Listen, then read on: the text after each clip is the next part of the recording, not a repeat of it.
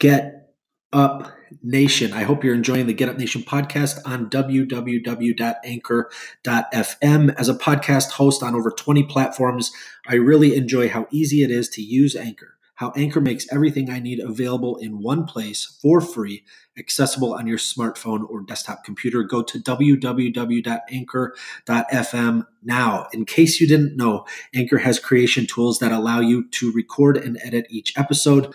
If you're concerned about the distribution of your hard work, don't sweat it because Anchor takes care of that too. If you're considering becoming a podcaster, I would highly recommend Anchor as your choice to begin sharing your content with the world.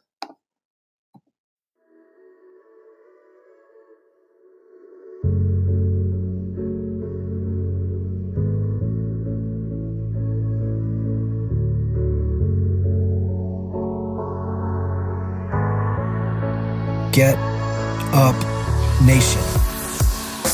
My name is Ben Biddick. I am the creator and host of the Get Up Nation podcast, where I serve individuals, organizations, and societies to develop and sustain resilience and perseverance. I'm the co-author of Get Up, The Art of Perseverance, with former Major League Baseball player and CEO of Luron Living, Adam Greenberg. The Get Up Nation podcast is brought to you in partnership with GotYourSixCoffee.com, where Navy veteran Eric Hadley is committed to serving first responders, veterans, and their families through a variety of nonprofit organizations. No stranger to adversity, Eric has fused necessity of coffee with his passion for public service. You're already purchasing coffee. Why not empower your coffee with purpose? Why not purchase coffee that not only has your six, but also has the backs of those who don a uniform of service for our communities and great country? Learn more about Eric and his freshly roasted, award-winning coffee at GotYourSixCoffee.com. Welcome to this episode of the Get Up Nation podcast. Catherine, it is such a pleasure to speak with you today, and I'm looking forward to this conversation. Really, such a rich resource in how people can be resilient and overcome adversity in effective ways and do amazing things in this world that we're sharing. I'd like to get started here. If you could just share where you currently live and work. I live on Pender Island, which is an island I'm in Canada, and I'm just over the border from the States. And it's an island between Vancouver, which we call the Lower Mainland, and Vancouver Island. You have a wealth of expertise, as I mentioned. Will you share a little bit about what began your professional focus and where it all began, that you began to think about mindfulness or all of these huge concepts, leadership actualization, deepening intuition, deep corporate sustainability? How did this journey all begin for you? I have a master's in environmental studies, and so I had been doing environmental consulting and sustainability consulting. There were a couple issues. I mean, I loved the work, and I was really passionate about it, although it's a really hard field to be in because it's not always happy. It's like when you know too much. It's not always happy. But in my private life, I've always practiced kinds of mindfulness, and I've always had, as a child, I've always had certain experiences. I don't remember a time when I didn't. So, but that was very separate from my work as a consultant. So that was one issue. Is I sort of it was like a private or a split between my professional and my personal life. And I think a lot of people have that. And then there was also, I had this feeling as good as things went, that I wasn't having as much impact as I wanted. I wanted to be making greater change in the world. And to do that, I started to realize I had to do something different. Like I had to be able to get into a deeper conversation with people. And I couldn't do it from that place. And so I ended up going into mindfulness. But even that was because I had practiced and done so many different things for so long on my personal journey. Just the practice of mindfulness is a bit boring to me. I really wanted the practical application because it was what happened with me in my journey too. It was like, okay, yes, it's great to go into a meditation and see the bright lights or be one with the universe or whatever, all these various things that can happen. But I wanted to see the practical application in my life. And so that's really what I work around. And that took me to a place of realizing we can really use these, the way meditation is being taught, we're really only using a very small part of its potential. And not just meditation, but mindfulness and using, accessing the subconscious and all these kinds of things. Yeah, I read that you were documenting some of the mindfulness and meditation, how you wanted to go further, and you like to focus on peak experiences, altered states of consciousness, and that these are the things that rewire our brains most effectively. Certainly, people are more and more aware of neuroplasticity. Will you share a little bit about how you perceive a deeper experience with some of the mindfulness that's out there? Mindfulness is a broader concept. It doesn't just mean meditation. But if we talk about the states, the brain states, instead of maybe meditation, we talk about the brain states. So we talk about beta, which is where you are when you're doing a task. And then if you're doing maybe meditation on the breath, you normally go into alpha, and that's a slightly slower state. And then there's a slower state after that, and that's theta. And that's where we're in flow or we're in a deeper meditation. And a lot of people who are meditating don't get to that state regularly. For me, I love that state. That's where you come out of it and you feel like your brain has had a shower. But you can also access a lot more information. And again, it's that flow, it's the place where you get into flow. And then there's delta where you drop off into sleep. And then there's the gamma, which they're just kind of discovering now. So just knowing about those brain states empowers you to a different level, because now you're not just sitting down to do a meditation and just taking the results of it. You're saying, well, I have all these possibilities of brain states. Where do I want to spend my time? And then also, I'm a big believer in kind of flipping the equation when it comes to meditation, and in terms of getting more results and getting more practical results, is starting with, first of all, where are your challenges in life? We all have them. And then what are your aspirations? What are your really big aspirations for this life, about who you want to be and how you want to be in the world? And then design the practice backwards that way. I think meditation on the breath is really quite limited, and particularly in the way it's taught. And I talk to a lot of people who it doesn't work for them. It doesn't work for them because they're not being taught properly, but there are ways to tweak it to take it much, much deeper. Yeah, people say meditation isn't about quieting the mind, and that one I don't really understand, because for me it is that stillness. And then you asked about peak experiences. Peak experiences are just those moments in life where you're having a peak experience, and that, again, that can be in meditation, but that can be a moment at a sunset, that can be a moment with someone else, the birth of a child, all those kinds of things, a moment of insight. Maslow, when he was doing his research, I think in the 20s and 30s, on self-actualized people, actually found that they had more experiences of peak, more experiences of altered states, and more experiences of peak states. You've described developing emotional superintelligence, embracing a deeper expression of yourself as a leader. Will you share how you, going beyond maybe some of the other meditation teachers, will you share a little bit about how you take this to the next level and how you help people go further than they thought was even possible? Yeah, well, I've just started to write actually articles about emotional intelligence and the pitfalls of emotional intelligence, because it's right now it's kind of held up there as a gold standard. And there's lots of research out there that shows that it's effective, but it also has certain pitfalls and certain limitations and things that we need to be aware of. One of the things that often happens with it, and it's the same thing that happens with the idea of being in the present, is that you, instead of like the managing of the emotions becomes more like controlling the emotions. So they become, and the in the present, this idea of being in the present, which is another thing I'm not a believer in. It becomes about control. And it becomes fear-based, which is exactly what you're trying to get away from. Is that kind of fear-based living that we're all in. The world is in that right now. And I think every piece that we can chip away from that is just a big win. So that issue of that it's suppression, that more often than not, it's suppression of your emotions.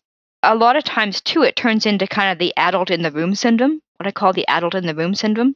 And then if you start to feel like you're the adult in this room syndrome, you end up having a lot of resentment and frustration building up. And what happens is you end up not having authentic conversations. So authentic conversations are the conversations that we really need to have in the relationships that matter to us, when we can't do it with everybody. But in the relationships that matter with us, we need to have more honest conversations and emotionally honest conversations. And so a lot of times with emotional intelligence, again, that's not happening. And then there's a danger too I won't go through them all because there's a lot of potential problems. But there's a danger too with like emotional intelligence is about being aware of your own emotions, but also being aware of others.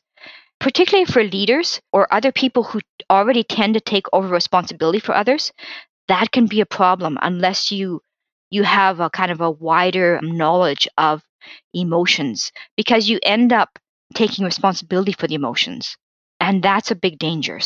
So that's the big danger with that, and that's probably an hour conversation in itself, but that's the highlight of it, or that's some of the highlights. There's more. I mean, there's some interesting research coming out. For example, one of the pieces that's really interesting to me is that they found that the victims of workplace bullying are people who have high emotional intelligence. So that's kind of unnerving. And what it says is we need more information here. We need more skills here than what's being taught by this. It's not enough information.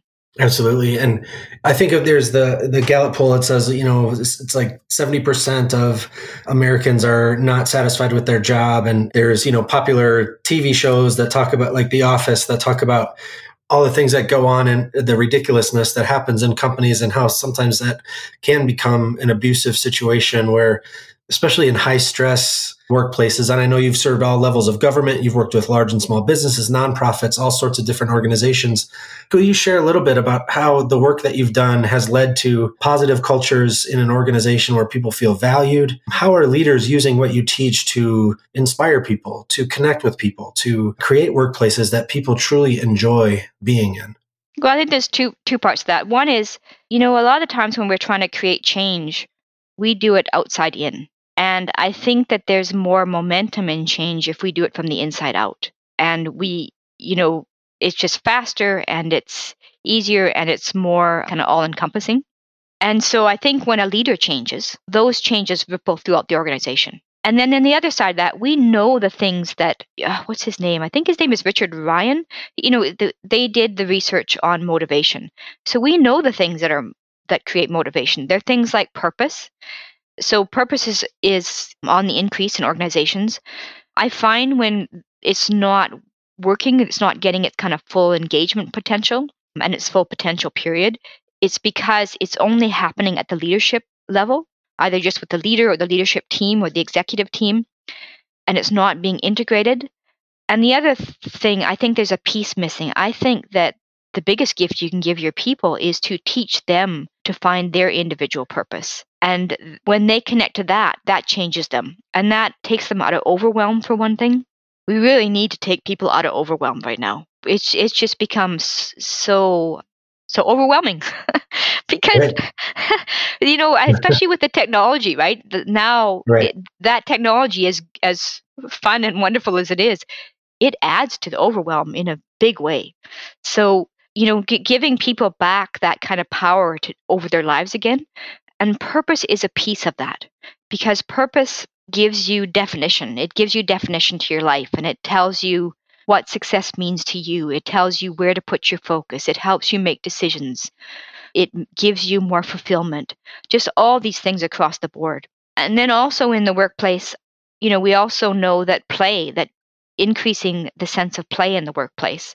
And again, that's to do that, you need to get people out of overwhelm. But that connects people back to better answers, to more creativity, to just more enjoyment, to better customer service, to better productivity, all those things. And then the sense of self-growth, the sense of an autonomy, the ability to kind of, have control and in your area of the world, and to feel like you're being challenged in positive ways and have the opportunity to grow. That's the other thing that is the important piece.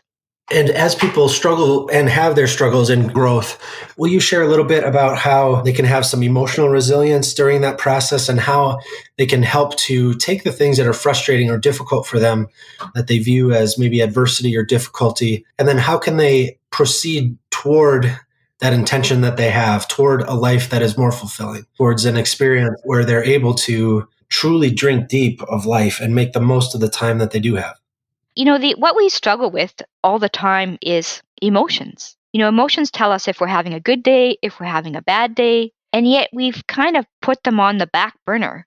they're secondary to our rational mind. They're secondary to, if we're fighting them all the time as something secondary. We put them as kind of as second class citizens. And I think we need to develop a better understanding of emotions, and we need to stop making them the bad guys, because they're not the bad guys. Every emotion has information that comes with it. And so learning to read and listen to that information, learning to listen to yourself, that's the journey of kind of self-love and self-trust. That's the journey that takes you into deeper expression of yourself. But we don't have those examples around us. I mean, because there's so many messages around us saying to suppress your emotions, push them down, push them out of the way. And we've internalized those as well. So they're coming from inside of us, they're coming from outside of us, and we don't have a lot of mentors or examples on how do you actually, deal with these emotions well? How do you actually bring them home? Like what happens is, all these emotions, we make them the bad guy. And when we make them the bad guy, we ostracize them, we push them away from ourselves. So now we have created a disconnect. I'll give you an example of conflict, what happens with conflict in the workplace.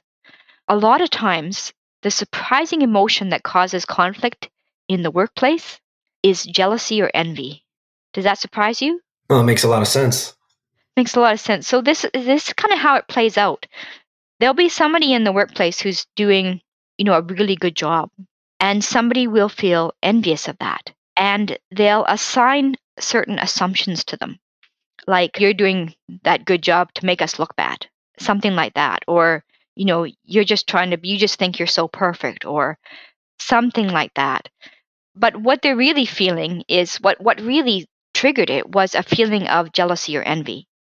And instead of feeling that, they pushed it down. And as soon as you push that down, you somehow, I've watched it myself actually, somehow you turn on the person. You turn negatively on the person. And then you start to create chaos in the workplace. You start to create conflict. Now, the opposite of that is to realize that you're feeling that envy or jealousy, and to explore it, to feel it. It's not a green monster. It's not a terrible thing. What it's actually telling you is that there's something more you want in life. And given I think that we're kind of evolutionary people, like there's an urge to evolve in us. So yeah, we want more. So when you look and explore and discover, well, what is that?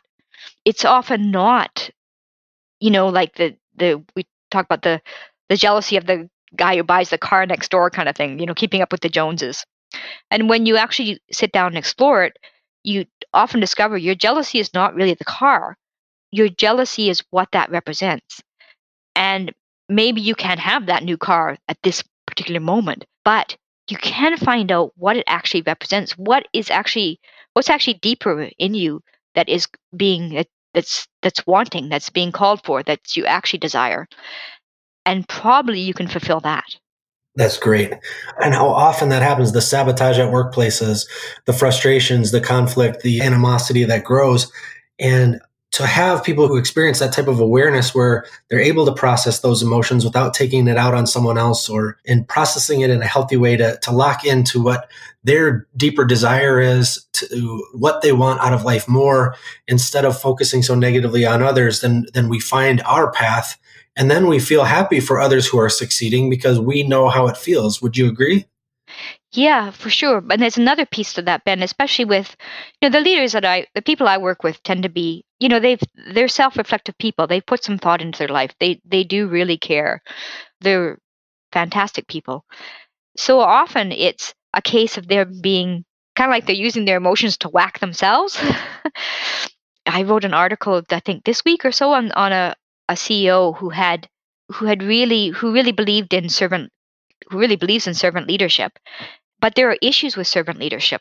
And one of them is that it kind of tells you that to be a good person, you need to put your own needs aside. And that's one of the traps people fall into all the time. But we're hearing it again. It's in most of the religious practices and the spiritual practices, that message, right? Be a good person, put your own needs aside, I think the secret to real development is the opposite, that you need to fill yourself up first so that you are giving yourself from overflow. Because if you don't, if you are putting your needs aside, you have at best a half empty cup.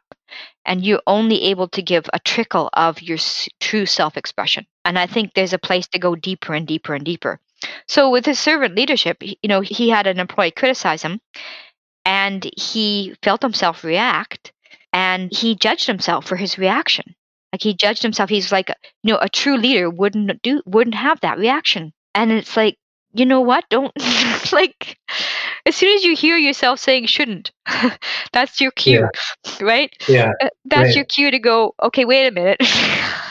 I might be, I might be acting under some false beliefs here. So, and instead, just be where you are. Like, just find out. So just sit and say, okay, you know what? It's pretty normal to react to criticism. So first, that's one thing. That's kind of your self-compassion, starting with self-compassion, right? It's pretty normal. And then get curious. Why did I react to that way? What is it about? What can I learn here? What is some part of me trying to tell me? And that's the beginning of really digesting your emotions, where you take these difficult emotions and you digest them, and you take the nutrients out, and you let go of the wastes. And you've digested them because you've resolved them. They actually resolve. And you change. You experience inner change. And it may not be the first time, but maybe it's a part of it that you digest. And then you just continue to go deeper and deeper. And that's what the emotions do, is they have information. They have pearls of wisdom for you. It's excellent to pay attention to those and then to extend that self-compassion, as you said. Then people often find extending compassion to others, but when it comes to extending compassion to ourselves, that's a different animal. Like you're saying, we get a lot of messages to say, well, you sacrifice yourself and do things that are helpful for others. But to get to that point where you recognize that to truly help others, you need to be kind to yourself in the process, and to not leave yourself behind in that actually makes you more effective in caring for others. Would you agree with that? That once you share an understanding of what your human beingness is, and that what you experience with emotions and conflict, that's not anything different than what anybody else experiences. And so to extend, that kindness to yourself, that compassion, and then to allow yourself to sense the messages that come from those feelings, to process that and get to the point where, it gives you a much more human perspective, a much more, I don't know if the proper word is level-headed, but a much more balanced approach to understanding yourself, your environment, your workplace, your family, anything to do with human relationships, because of that kindness you're extending to yourself and how that translates outward, like you were saying, inner to out. Yeah, you get out of the fight, you fight with yourself. You experience more inner peace.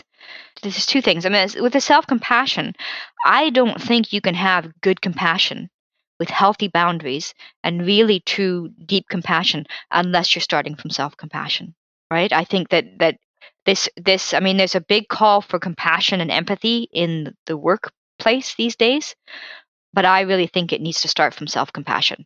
And I think if we don't, we're just getting ourselves, it just heightens that turmoil again, that you should be blah blah blah blah, so getting out of that turmoil. And then once that's a big piece of getting people out of overwhelm. If you think about what stress is, it's really emotional pressure. So giving the people the tools to kind of deal with emotions is a big key. And for people to take that on and embody that, it's a pretty revolutionary concept, truly. And what kind of world that would create when this type of knowledge that you're sharing, that this type of understanding, for this to become, commonplace, it will electrify people's lives and create the ability for them to do amazing things, have more cohesion, have more awareness. I mean, there are so many frustrated and hurting people, I think partly because of their inability to process emotions like you're describing, or to navigate all these feelings and thoughts within us.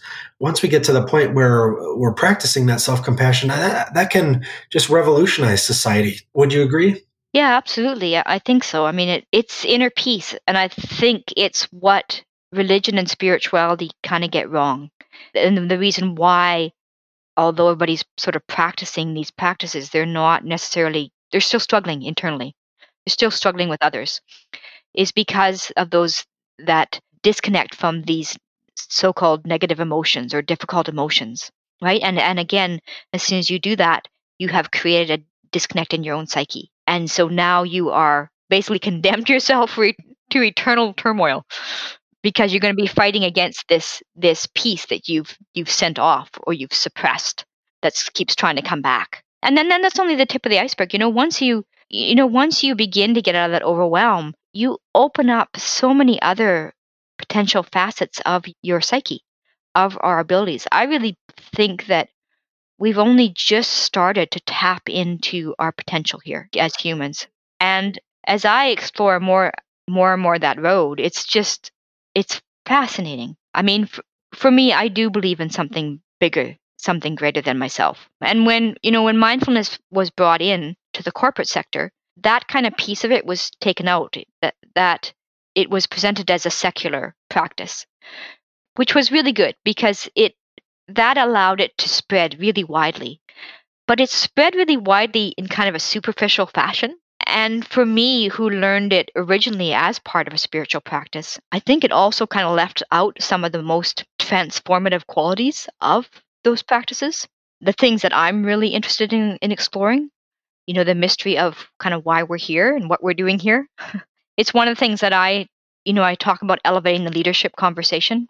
I think it's also about elevating all of our lives. When we talk about kind of the three different pieces of the one is, all these daily tasks and responsibilities that we need to handle and take care of, and then delving into our own deeper expression, our own personal evolution and self-actualization. And then the third piece being the bigger question of, what is this experience and why are we here?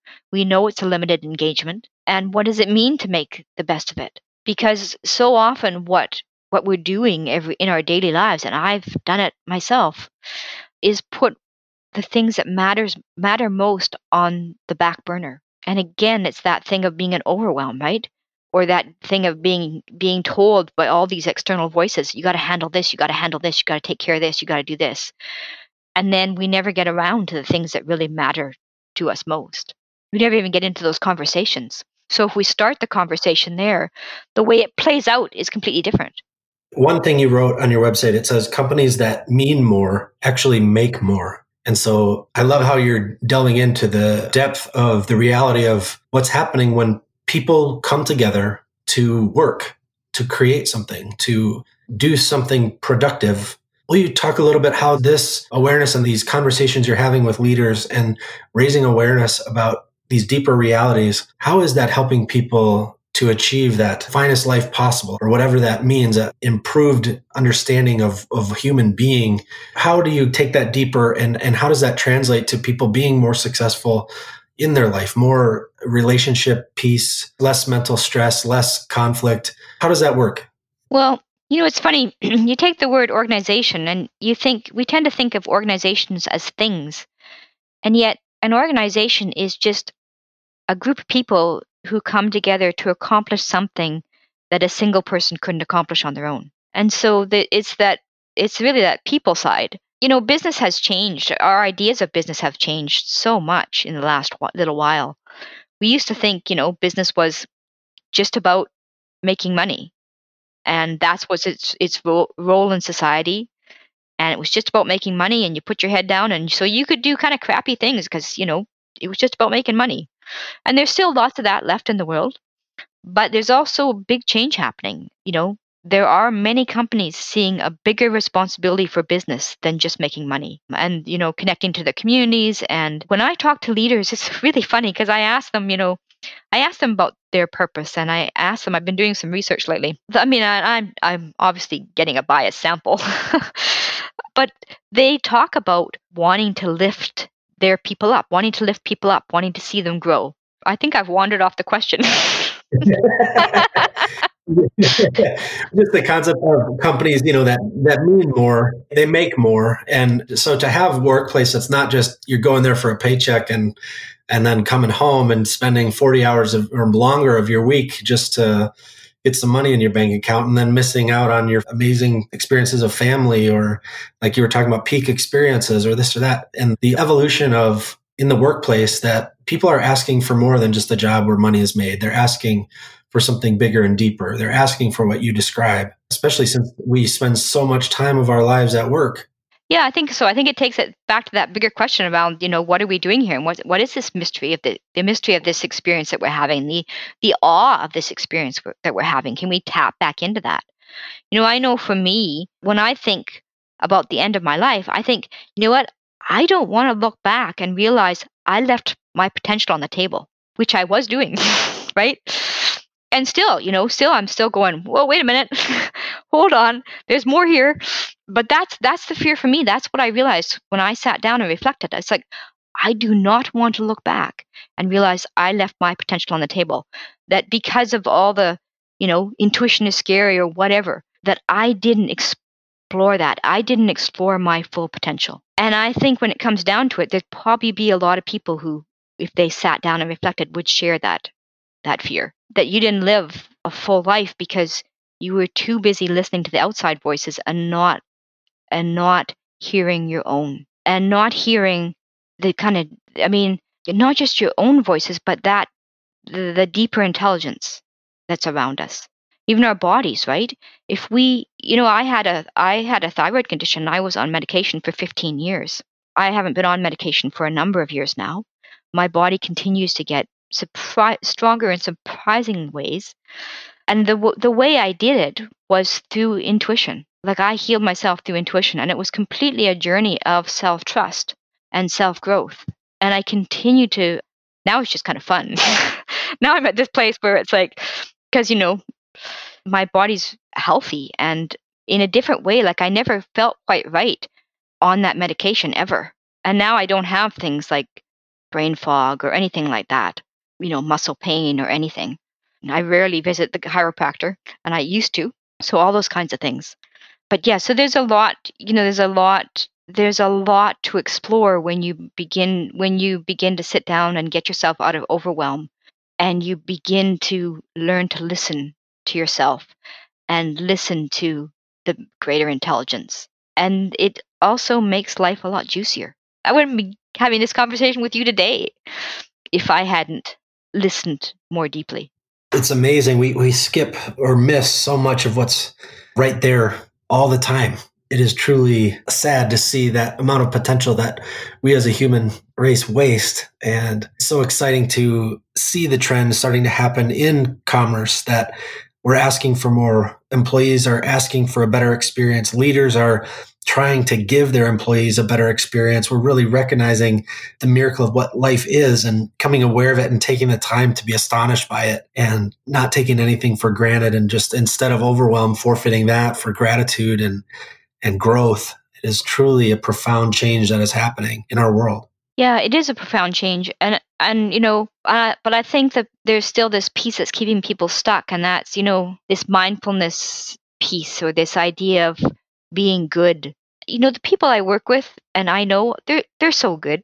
They're such good people. They're such lovely people.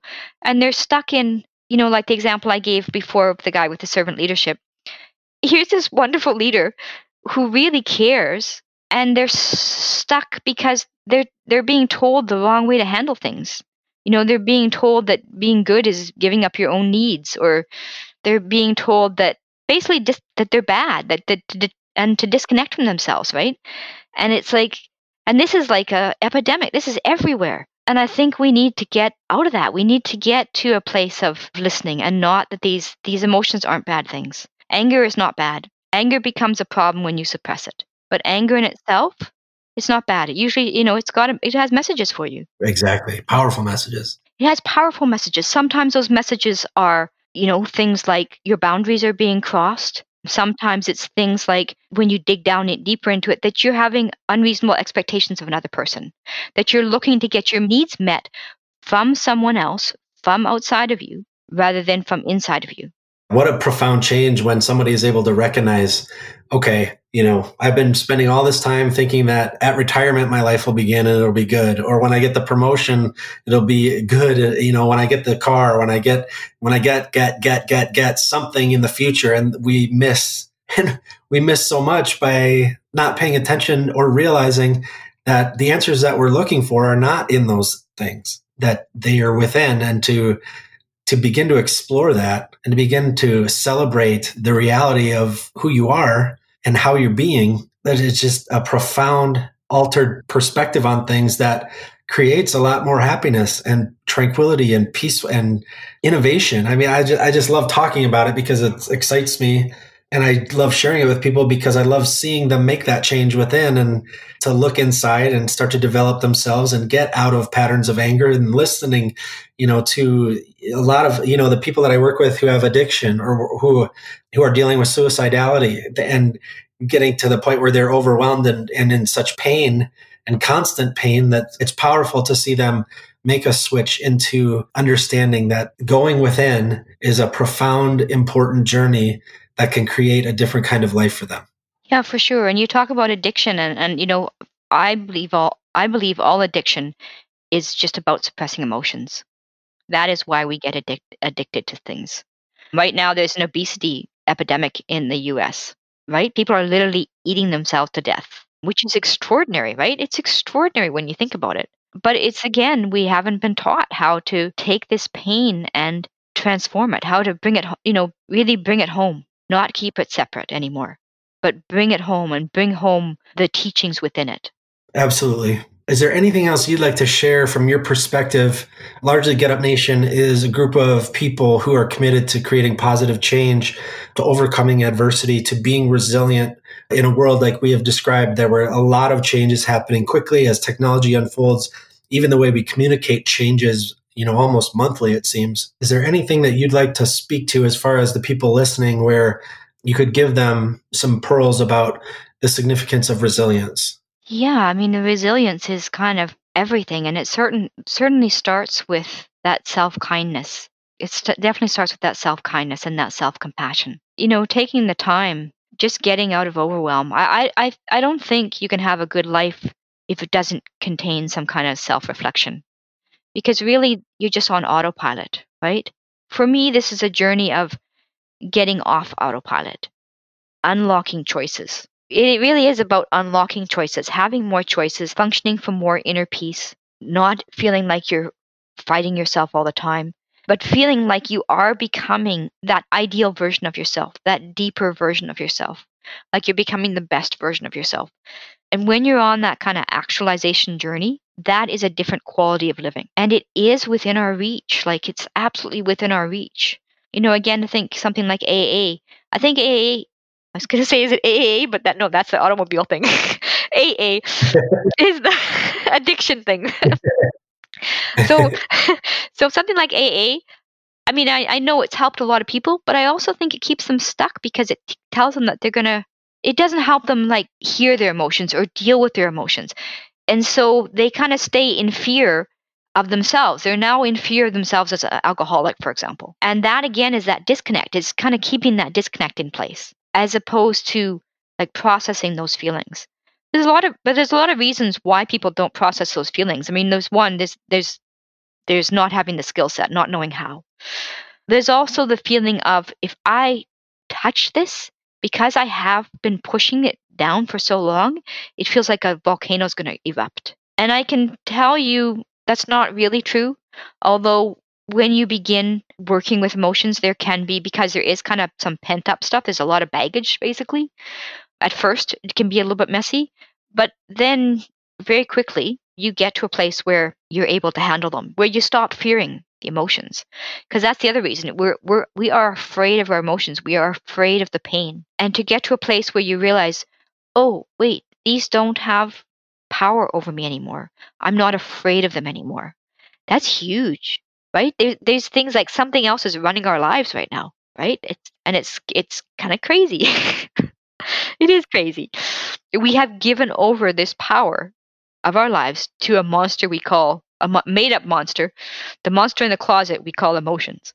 And it's not true. I'm looking forward to releasing this to Get Up Nation and having them hear this. It's a wonderful conversation about living an empowered life, laying hold of a deeper experience of life than we may have ever dreamed of. I'm happy to talk with you about this and to get your insights into this to help my audience grow and experience life in a more powerful way. Catherine, I always end the show with 6 questions to help my listeners understand the why within my phenomenal guests. Will you run through these 6 quick questions with me? I would love to. Who are you thankful for today? Today, I'm really thankful for you, Ben, because it was really fun to have this conversation with you. I'm pretty thankful for my mechanic because he got my car running again. And he's a really sweet guy. There's so many things. There's so many people and things to be thankful for. I'm thankful for that I have a fridge that's full of food. Well, actually, it's not so full of food right now because the car was broken. I couldn't get any, but it will be. But things like that. And I think so many people in the world don't have fridges even, and I have a fridge and a car, right? An amazing place to live. Absolutely. It's always good to have a home, a place to lay your head at night and experience life. That is a profound reality that we can be grateful for every day if we are not out on those streets and have that ability to go somewhere safe. How do you fuel the fire within you? I think it's the playing and exploring at higher levels of being. I mean, one thing we didn't get into very much was kind of the intuition and the subconscious side and those kinds of things, and accessing, deeper wisdom, which is what comes next after you kind of clear, after you get out of overwhelm. But those kinds of playing to be able to source bigger answers, to change the quality of lives, to be able to offer a perspective that's outside the status quo. And decrease inner struggle, bring more peace, bring more real peace to the world. People talk about love all the time, but our ideas of love some of them are so unhealthy. What is one thing adversity taught you to value? Certainly taught me to value peace, being able to create peace, and to kind of know the difference between kind of connection and disconnection, and learning. It taught me to love learning. I love learning. I love learning new things. And it taught me to get up again and again and again, no matter how many times I got knocked down. What are you doing today you may have never thought you could? I think having these conversations about elevating our lives and elevating leadership, about thinking of our organizations in a bigger way, thinking about being leaders in a bigger way. I would say that's it. That the being able to play at the kind of edge of human potential. It's amazing. And then what will you do tomorrow that you may have never thought you could? For me, it's actually a lot of the gifts I haven't talked about on today on the show. Actually, some of them I don't really talk about that much, and yet they're coming up. I do things like energy work, and that's amazing. The things that happen when I'm doing it, the things I can know without that it would be impossible for me to know from my daily consciousness. The things that happen, yeah, that's pretty exciting. That's what I look forward to. That tapping human potential, that subconscious, all of it. I think we should have another conversation soon to go into some of the things we didn't cover today. Would you like to meet again? I would love that, Ben. Yeah, it's been great to have. Thank you so much for having me. It's been great to talk with you. Absolutely. And I want to make sure that people learn how they can learn more about you and your amazing work. Is there a place that people can go to learn more? highermindfulness.com, and that's a good place to connect. You can also connect with me on LinkedIn. Just search for my name or search for Higher Mindfulness. Those are probably the best places to connect with me. I'm on Twitter as well.